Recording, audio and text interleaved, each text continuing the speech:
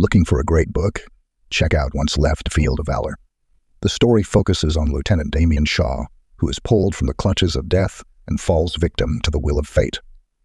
When Damien finds a blood-stained envelope after a battle, he is struck by a series of debilitating flashbacks and nightmares that threaten to unhinge him. The letter leads him on a grueling journey of penance to present it to its intended recipient. Damien's sanity, future, and very life are tied to where the letter steers him. This addicting page-turner is filled with action, suspense, romance, and perseverance. It will keep you on edge to the very end and leave you wanting more. Get your printed edition or ebook today on Amazon.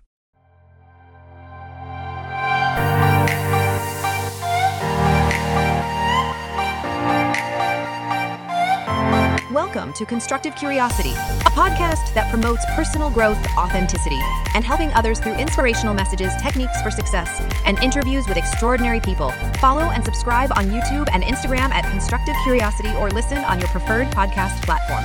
The journey begins now.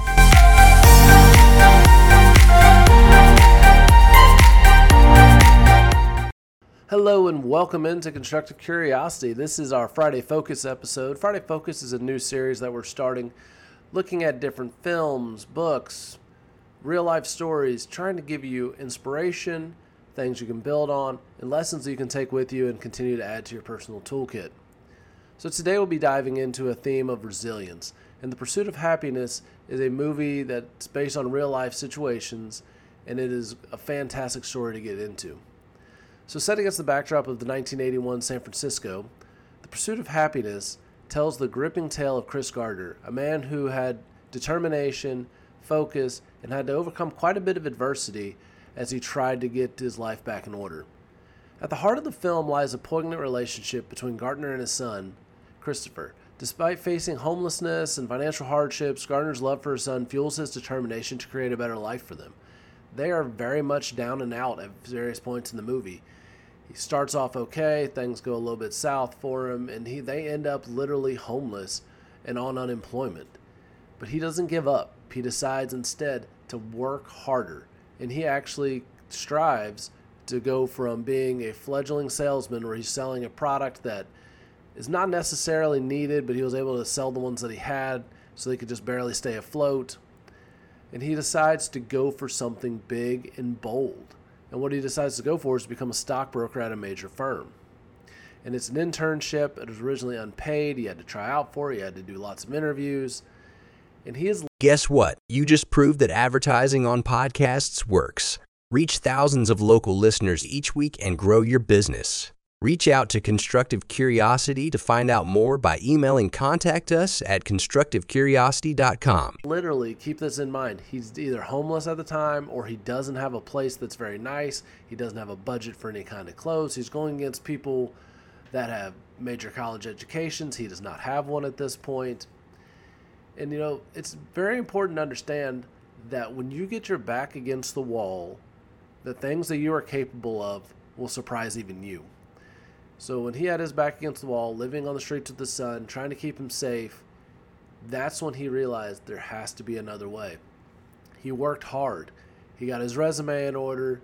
He actually crushed the interviews. One of my favorite scenes in the movie shows him showing up to a major interview that he had forgotten about because he was working on something else at the time. And he comes in with paint-stained clothes, and he still wows the interview board. He still gets them on board and realize that he's the person they want. And he gets into the unpaid internship. He continues to work as hard as he possibly can. And he just puts his head down, works really hard, and he ends up getting a job offer to work there for a major salary. And, you just see his joy. He literally is clapping, tears coming down his face when he gets by himself on the street, and just the joy of not giving up on yourself, of continuing to work harder, continuing to push. Make sure that you can do it. It's powerful.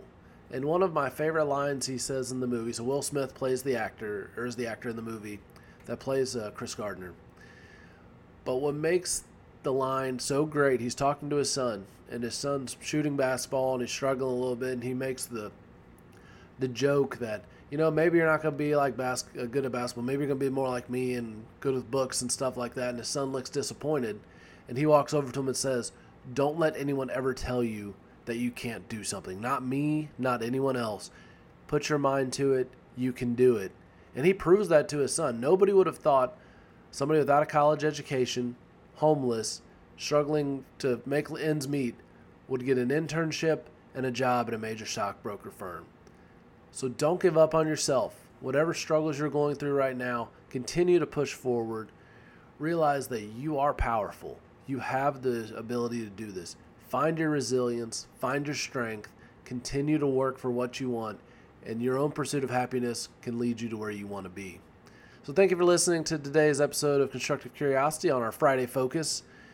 Join us next time. We'll continue our journey of exploration and discovering ways to continue to grow our curiosity. So until then, stay curious, stay focused, stay resilient. Check us out on YouTube, Twitter, Facebook, and Instagram, and have a wonderful weekend.